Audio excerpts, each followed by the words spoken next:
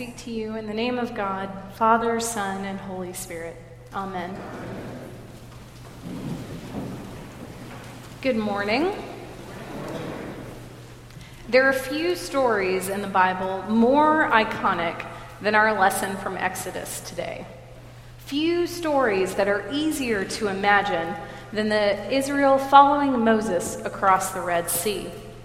And I'm sure that for many of us, when we hear this lesson, picture Charlton Heston surrounded by massive walls of blue jello and being chased by Yul Brynner. However, I cannot help but remember an image equally as grand, if slightly more ridiculous. Growing up, I attended an Episcopal camp in the Texas Hill Country, where each camp session was modeled around a theme or a set of stories. And one year, I was a counselor for the primary campers, our youngest age group, 8 and 9-year-olds. The dean and teachers of the week were inspired by the wild imaginations these campers had, and they decided that we would act out some of the wilder stories of the Old Testament. We built a whale big enough to swallow kids. We made coats of many colors. But the most fun we had was with today's lesson. What would happen, we asked ourselves, if God showed up in pillars of cloud and fire? What scenario could we create where kids dropped everything in order to see where God was going to lead them next? The magic of camp did not disappoint. We began with the necessity. 2 very tall cones, easily strapped underneath the chin. One of fluorescent orange with yards of yellow and red crepe paper behind it. The other, blue, with as many cotton balls as we could stick to it.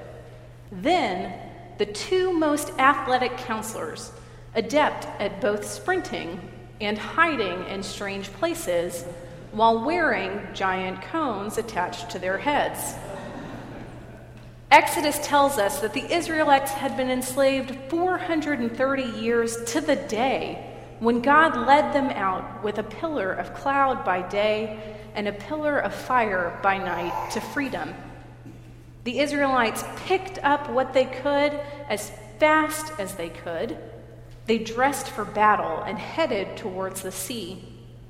They didn't know where they were going, but when God worked through Moses and Pharaoh finally was convinced to let them go, they went, and they went quickly.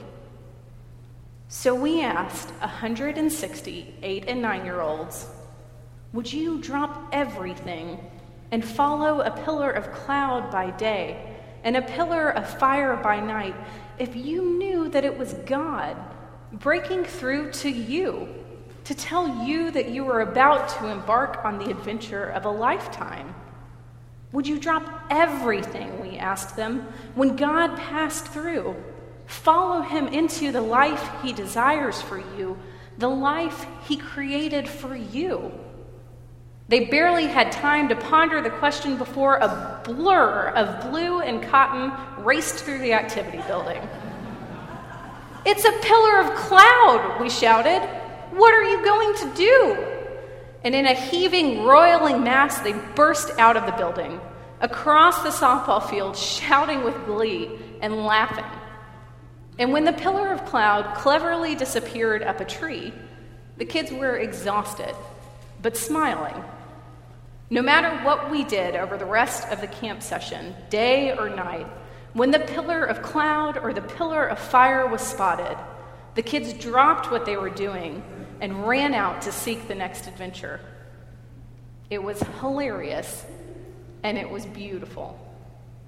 I've yet to see another group of people respond so well to the surprise of God showing up in our lives, taking us to places we don't expect, leading us on paths that we cannot imagine, without trying to talk themselves out of it, or just hoping that if they ignored it long enough, they could do as they pleased.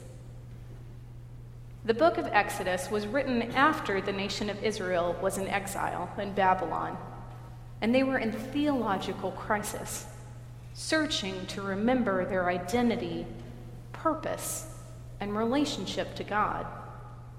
So they wrote down the stories of their past. They wrote down the stories that formed a pattern of liberation, formation, and restoration.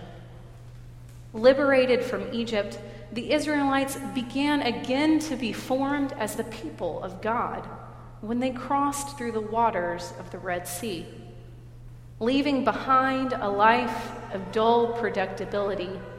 They were led into a new life, into a promise and the covenant that as God's people, they would always be cared for as individuals and as a community.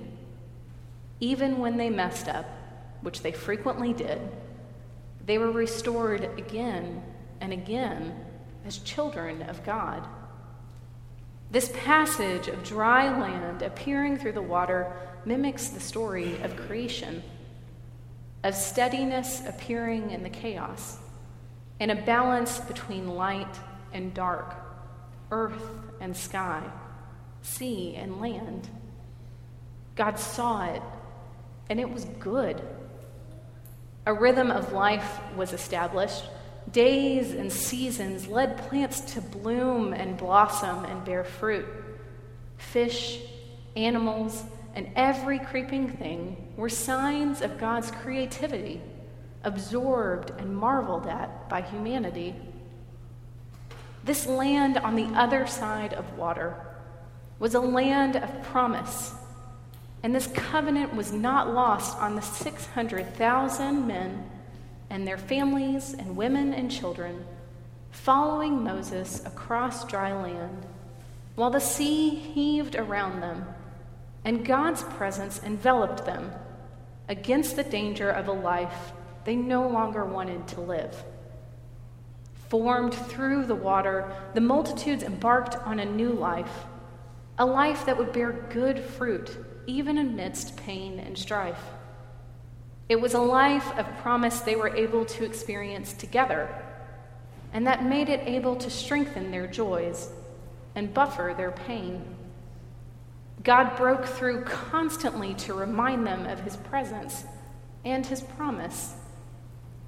In his letter to the church in Corinth, Paul calls this Exodus story, this passage of the Israelites through the Red Sea, of God leading the people safely through the water to a new life, baptism. Remember, Paul tells the Corinthians, that you too, as a people who have heard the good news of Jesus Christ, have passed through water to a new life, a fruitful life of hope and promise.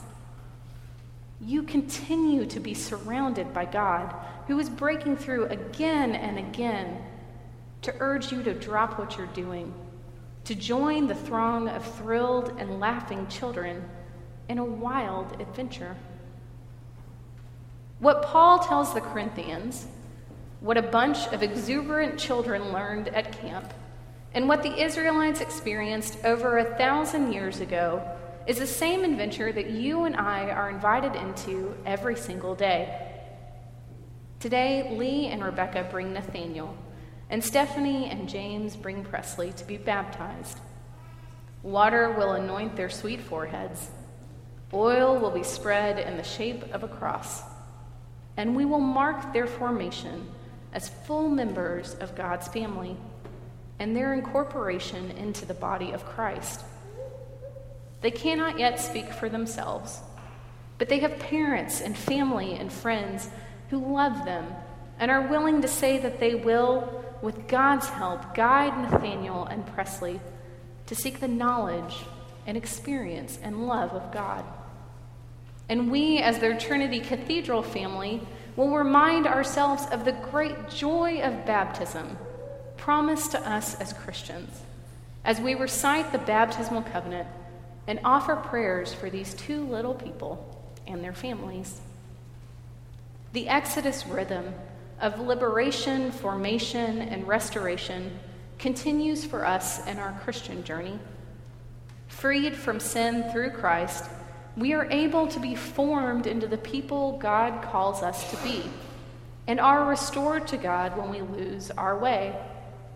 We experience our baptism through water as the Israelites were, in the words of Paul, baptized into new life through the Red Sea. We are able to drop away the things that have bound us and are released to run, filled with joy and laughter after the presence of God breaking through in our lives. When we pass through such waters, we never go alone. God creates us to be in community with one another, to figure out together how to know and love God. The nature of the Exodus story shows us the crucial formation that happens in community. We are to be molded as people of God, and through the waters of baptism, we are invited into the formation of the body of Christ, to act as the eyes and ears and hands and feet through which God can engage this world. It's not a pipe dream, this formation as a people. This weekend, the members of our cathedral chapter gathered at the Diocese of Arizona's own campground, Chapel Rock. Before you get your hopes up, they didn't chase after anybody with cones on their heads.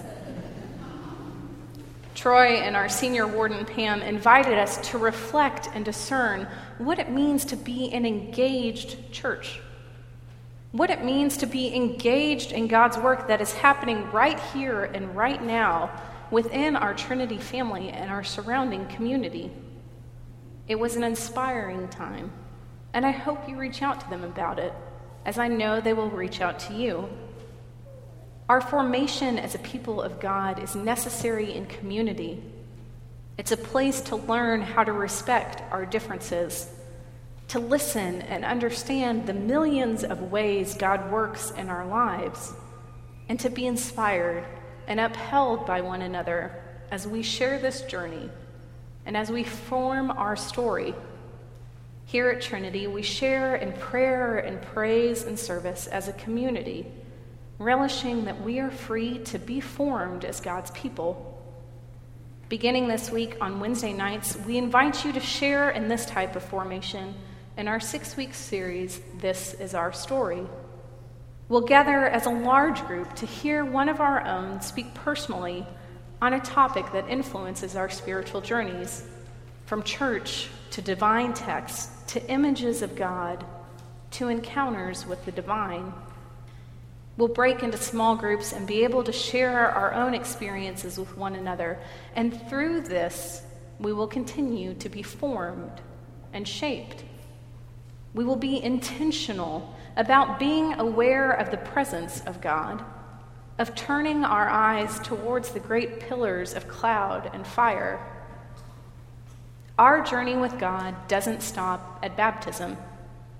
Baptism instead marks us as heralds of God's presence, as people who hold to steady ground in the midst of chaos.